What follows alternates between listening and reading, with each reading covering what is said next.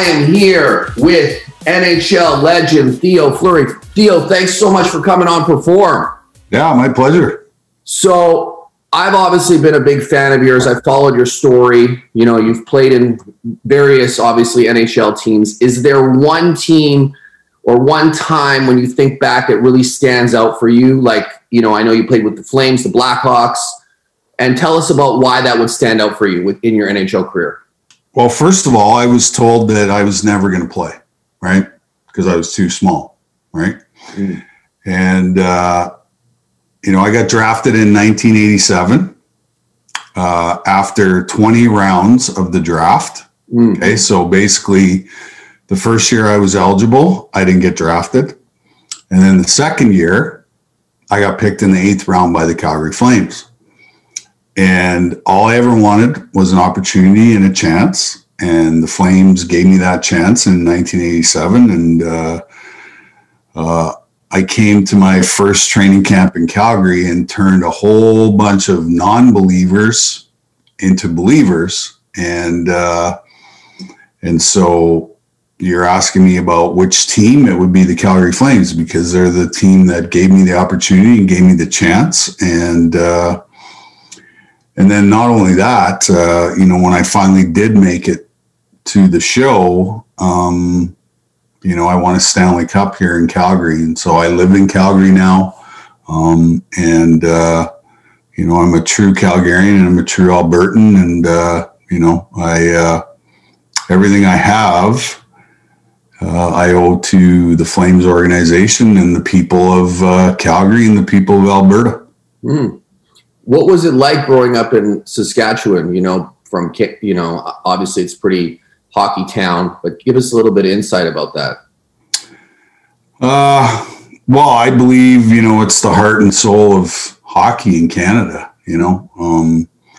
Grew up on outdoor rinks, grew up, you know, in very cold, extreme environment. You know, I think that's where a lot of my toughness, you know, sort of blossomed and created itself. And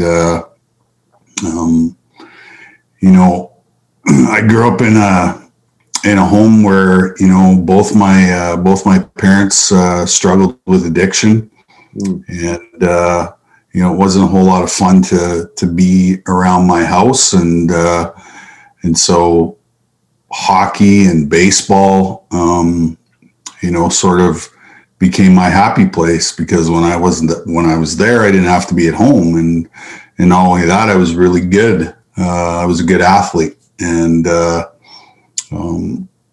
so I spent every waking hour, you know, either at the rink or on a baseball field, you know, trying to get better every day. And I don't think it was at that point, I don't think it was cognizant. I think, you know, originally it was just an escape from, you know, my home life. And there was lots of really great people in the community that I grew up with that raised me and taught me some really amazing core values that, you know, that I still hold near and dear to my heart today. And, you know, and then as I got older and got more exposure, you know, there was scouts that were coming to watch me play. And then ultimately, you know, I got drafted by the Winnipeg Warriors of the Western Hockey League. And when I was 15, I moved to Winnipeg for better competition and better coaching. And then the year after that, the team that I was originally drafted by got sold to the town in Saskatchewan called Moose Jaw. And so I moved with the team, and I spent 4 years, you know, playing in Moose Jaw. Tell us a little bit about, like, obviously, you know, we know about the addiction that you've had with alcohol, with drugs. Like, how did it start? How did you kind of like get through it? Like, you know, I have a couple friends that are going through some alcohol addiction right now. Mm-hmm. And, you know, I've come to the point where it's like, I want to help them, but they got to help themselves. So it's like, you know, would you say for people out there that are also probably in situations where they've got loved ones, should they take a step back? Like, was it where everybody left you and then you decided to kind of like move forward, or was there, give us some insight. Yeah. Well, I hate the word addiction. Yeah. I hate it because it has so much shame attached to it. And, most people don't understand addiction, right? Because it's very socially acceptable to go to a bar and drink your face off and get hammered, right? So most people say, well, why don't you just stop? Well, I wish it was that easy. And so the reason why people use alcohol or drugs or whatever, gambling, sex, whatever it is they experience trauma in their life. Okay. And I shared with you the first traumatic experience of my life was living with my parents who both suffered with addiction. And really what addiction is, it is a coping mechanism to suppress emotional pain and suffering. Ultimately, that's what it is. And,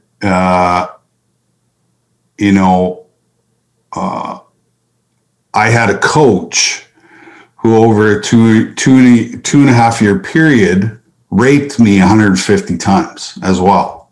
Okay. Wow. And shortly after that, I discovered alcohol as a way of, sort of dealing with what was happening.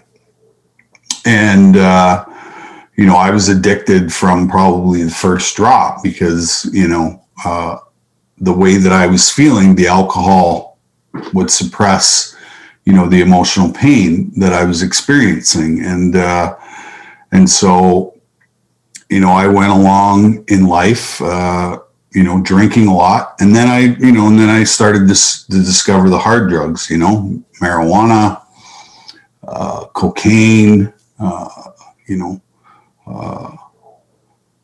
there was a lot of sex addiction involved. There was a lot of gambling issues as well. And so, I got to the point where, the alcohol and the drugs weren't working anymore. None of those coping mechanisms were working anymore. And, 16 years ago, I had a fully loaded pistol in my mouth, ready to pull the trigger. Wow. Not because I wanted to die, but I was completely exhausted from living in this emotional pain and suffering. And, I basically tried everything on the planet to get rid of this. And after that unsuccessful suicide attempt, I started down a path of healing and self-discovery and getting honest. And, I wrote a book in 2009 called Playing with Fire that really changed my life and put me on a different path. Mm-hmm. What was it that made you change, though? Like, was there a moment? Did you hit rock bottom? Yeah, I didn't want to die. Right, I had the gun in my mouth and I couldn't pull the trigger. So obviously, I don't want to die. So I better figure out how to live life on life's terms. And so, that was the start of it. Right. Could anybody, like, let's say that you were in your addiction, deep in your addiction, and let's just say that somebody wanted to get through to you. Could they have got through to you? Like, what advice can you give people, like families or, Well, you can't help somebody that doesn't want help, right? That's the bottom line. And that's the most difficult thing with addiction is, the last person to see their lives going down the drain is us, right? And what alcoholics and addicts are really good at is we are really good at collecting enablers. We collect them because the more enablers we have, the longer our behavior can last. But what happens is we eventually make the enablers sick from our behavior. And so the enablers then go look after themselves and then we're left alone to our own defenses, right? And 9 times out of 10, when that happens, most of us hit that proverbial rock bottom because there are no more enablers in our life. And then we're, like I said, we're left with our own defenses. And so we either continue down that path and die, or we smarten up and start to figure this out. Did you go to a treatment center? I've done every kind of therapy known to mankind. What about the people that are out there that are deep in addiction but can't afford to leave their job for whatever reason and pay to go to a treatment center? Like, I was faced with a situation recently where a friend of mine was deep in addiction, and he's like, I can't afford $10,000. Right. And then it kind of puts me in the position, of, do I help this person get the $10,000? Like I didn't really know how to handle that. Like, what are your thoughts? Well, 1 out of every 30 people that go to a treatment facility go on to have continuous sobriety. 1 out of 30. Wow. Okay. So what I suggest is there are many different 12-step programs: Alcoholics Anonymous, Narcotics Anonymous, Cocaine Anonymous, there's Sex Addiction Anonymous, and they are wonderful programs. And it costs you $2 a day to go to a meeting. That's it. And that's where I started. I started in the program of Alcoholics Anonymous. And then, from there, I needed a little bit more work. So I started, doing a lot of counseling, doing some group therapy. I went to different treatment centers. That's where you have to get to. You have to get to the point where you're willing to do whatever it takes to stay sober 1 day at a time. That's it. That's what it's all about. And because we live in a society that loves to attach stigma and labels to everything, it is a detriment to people who are trying to get sober, right? And, the best advice you can give somebody is you have to know what your boundaries are, what you will accept from that person. You let them know that these are my boundaries. And if you cross them, I will have to leave so that I can take care of myself. Right? And, I grew up in a home where there was no boundaries, none. Didn't learn boundaries, didn't even know what the word meant. And so, a lot of the enablers don't have boundaries, right? And, and we are the fixers, right? We try to fix everything, right? But somebody who's in the throes of addiction, they don't want to be fixed. They don't want to be fixed. The only thing they focus on 24 hours a day, 7 days a week is how do I get loaded? That's their only focus. Right? Correct. And so, you sit them down, you say, I love you. I care about you, but I can't watch this anymore because it's making me sick. Right?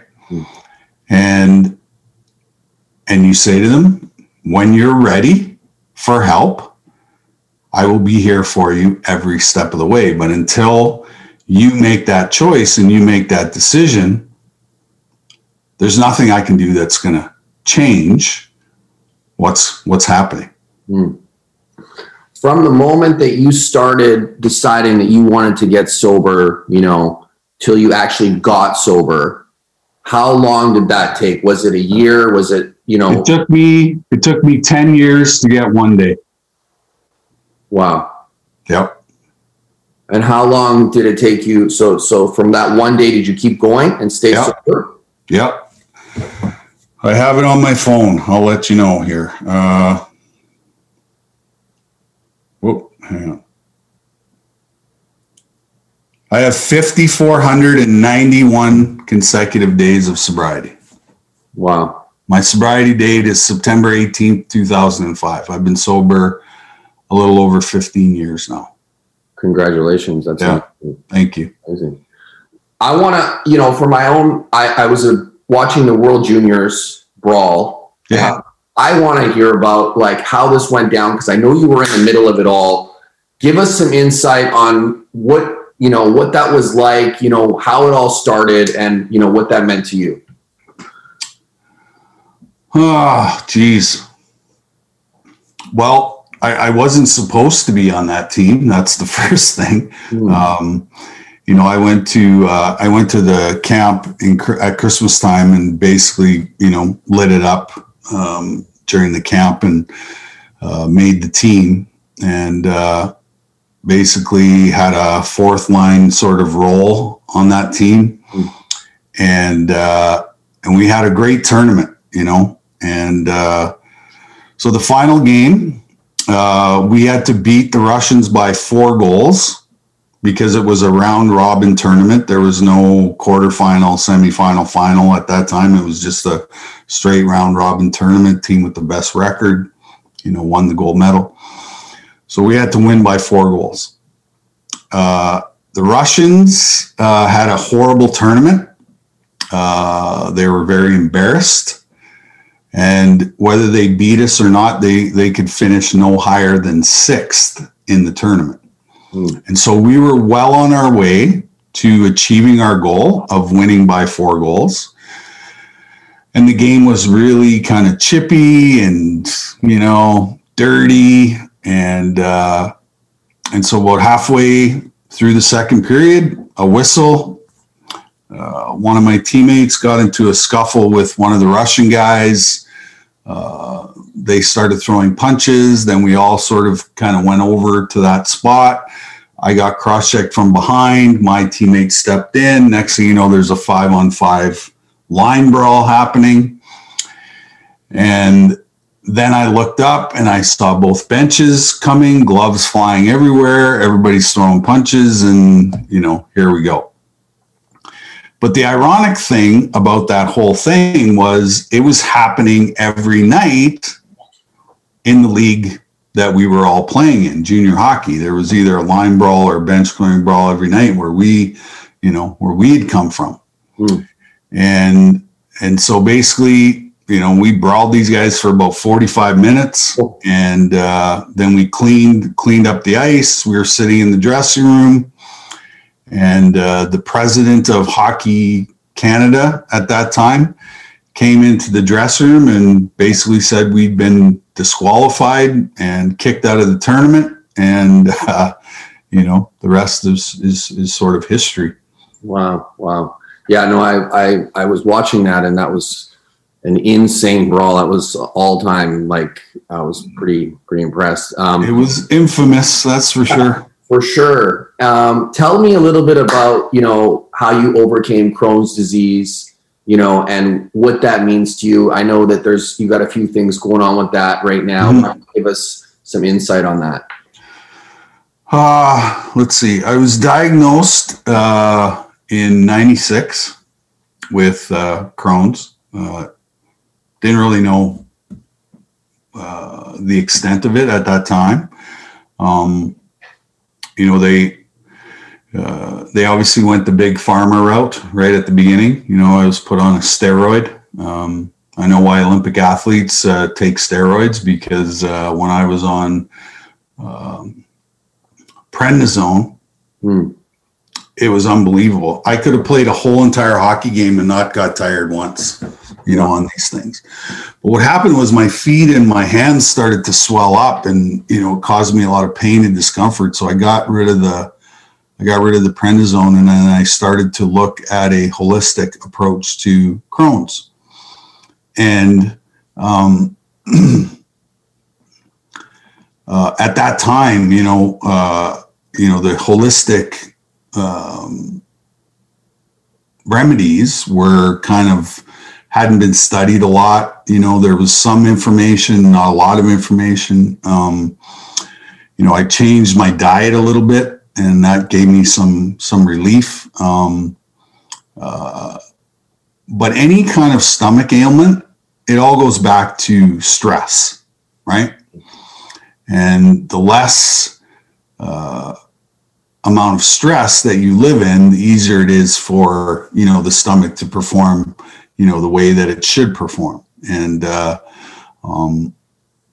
being in the, in this field of mental health and mental wellness, I've discovered that we always thought, the epicenter for everything was our brain. Well, it's not. The brain is actually the gut, and what we put in to our stomach has a huge impact on our overall well-being, right? And so, I still have it. I still have episodes of it, but, I have a toolbox full of tools now where, I'm just reading a book now called, what's it called? Enzyme something or other. It's about enzymes and the importance of using external enzymes to alleviate inflammation in the body. And so, it's been a process. I am way better than I've ever been at any point in my life. I'm drinking Kangen water now as well, which is amazing stuff. Very healing properties in it. I take a probiotic every day, and lots of enzymes and stuff. So I've been able to decrease the inflammation in my body, which I believe that all of us have issues with inflammation in our body because of the way our food is processed, and when we go to get it in the store, they package it up really well, and they put all kinds of fun things on it that attracts us to eat it. Food causes a lot of the inflammation that we have in our bodies that cause us a lot of physical and mental issues as well. Is there anything you wanted to go over today, Theo, before we wrap up, or any questions you have? Well, I work in the field of trauma, mental health, and addiction. And I believe it's the biggest epidemic that we have on the planet. And we as a society have not created a safe space for people to talk about their trauma, because I believe everything starts with trauma. And then, because we experience trauma as little people, and that trauma leaves us in emotional pain and suffering. Okay. And so how do we deal with this emotional pain and suffering that's left behind from these traumatic experiences? Well, we tend to gravitate towards the dark side of life when we get involved in addictions as a way of coping with the emotional pain that's left behind from those experiences. And because society doesn't have a whole lot of compassion or empathy for emotional pain, we tend to keep all of this inside. And by doing that, it causes us a lot of physical and emotional suffering for many, many years. Until we get to the point where, like I said, we got to make a choice. We got to make a decision. Am I going to die or am I going to live?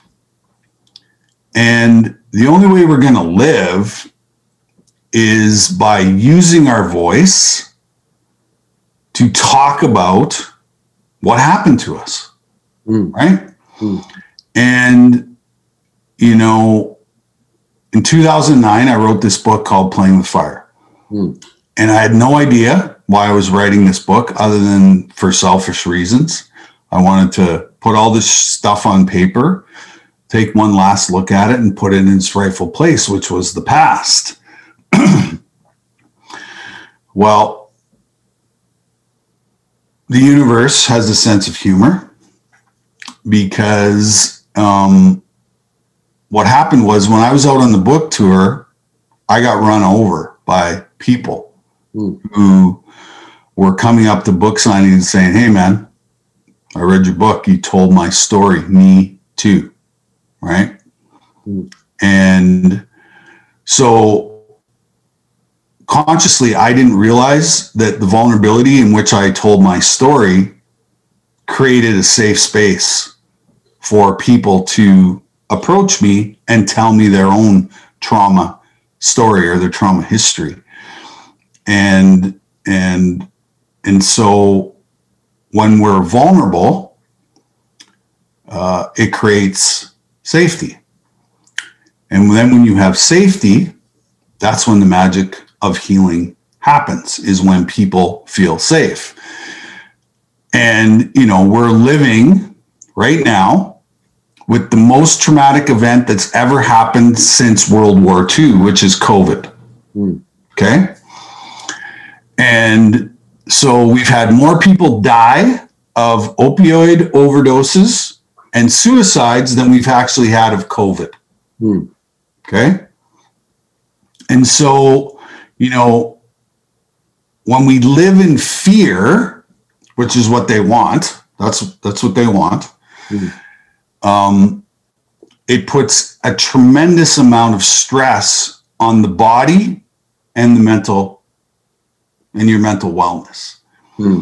And because the stigma is, I can't talk about this stuff.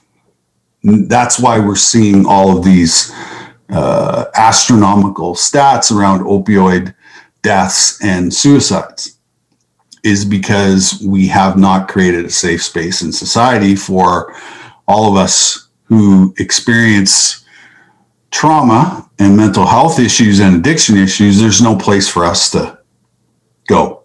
There's no place for us to talk, right? And there's all these campaigns and all these, fluffy things out there. But like I said, we haven't created that safe space, and until we do that, we are going to see these addiction deaths and suicides continually rise because there's no place in society to put this epidemic.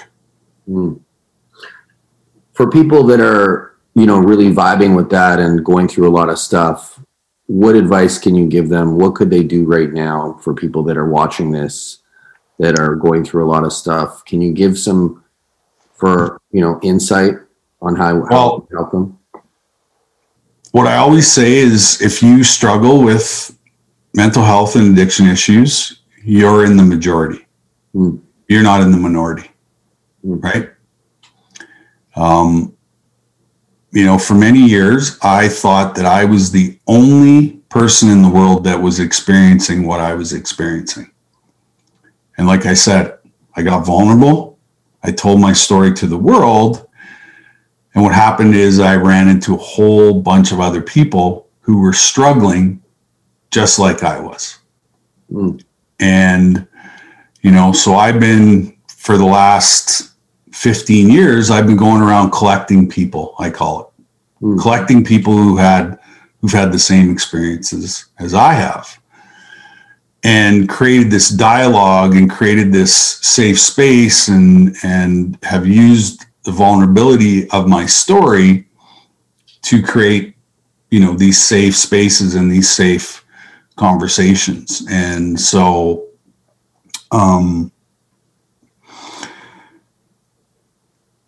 we weren't put on this earth to suffer in silence. We are put on this earth to be in relationship with one another and help each other get through the most difficult times in our life. And,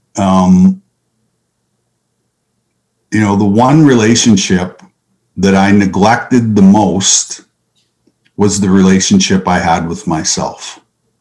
Okay. Mm. And I used all external outlets to suppress the relationship I had with myself. Mm. Okay. Mm. And the night before I got sober, I hit my knees in a washroom and I surrendered.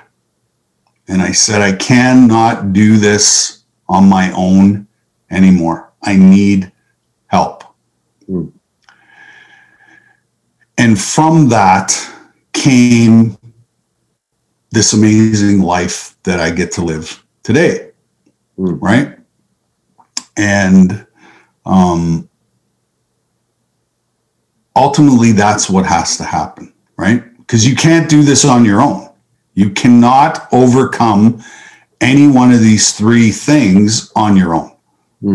Because I tried it and I failed miserably every time because I had this, you know, tough guy, you know, macho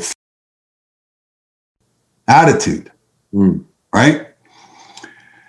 And so when I surrendered, I got rid of all that stuff because I knew I was going to die. Simple as that, you know, and it wasn't going to be a quick one because I knew I couldn't kill myself. I tried it. Right. So it was going to be a slow, painful, lonely, bitter, angry death. Right. And I knew I was better than that. I knew I was better than what I was showing the world. And so I had to get honest. Right. This is what happened. This is what I did, and this is where I ended up, right? And until we can get people to that point, they're going to struggle, you know, just like your friends, right? And, you know, instead of pointing the finger and judging them, why don't you just ask them, what happened to you? What happened to you? Right?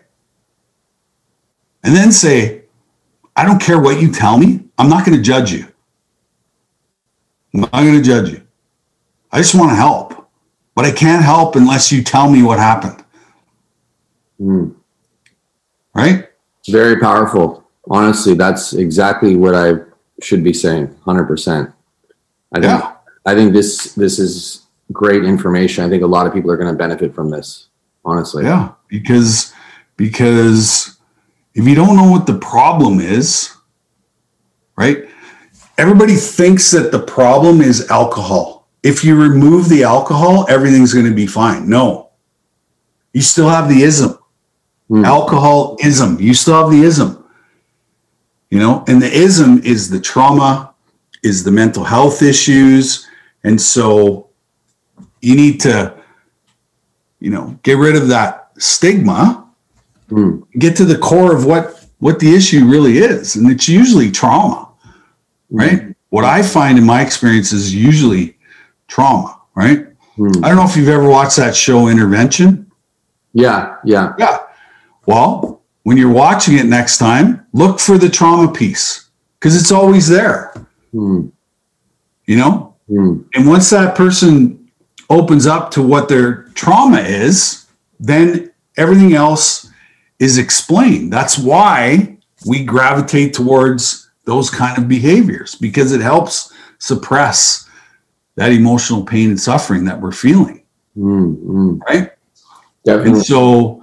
And so, you know, what happened is better than, you know, why don't you just stop drinking? Well, it's, you know, that's not what it is. That's not the problem. The problem is what is at the core of the reason why you need to use alcohol, drugs, sex, gambling, food to suppress how you're feeling. Right? Definitely. Because it's, you know, it's sadness, it's anger, it's shame, it's guilt, you know, and guilt and shame are what kill people. That's what kills people is the guilt and the shame. Mm. And you need somebody to come in and put your mind in their mind. Mm. That's compassion. That's empathy. Mm. That's love. That's attachment. That's caring, right? That's what they need. Mm. So they don't need judgment. They don't need pointing fingers. They don't need frustration. They need somebody who is compassionate and understands exactly what they're going through. Mm-hmm. Listen, Theo, thank you so much for coming on Perform, man. You are an amazing guest, added a tremendous amount of value. Honestly, thank you. Yeah, my pleasure.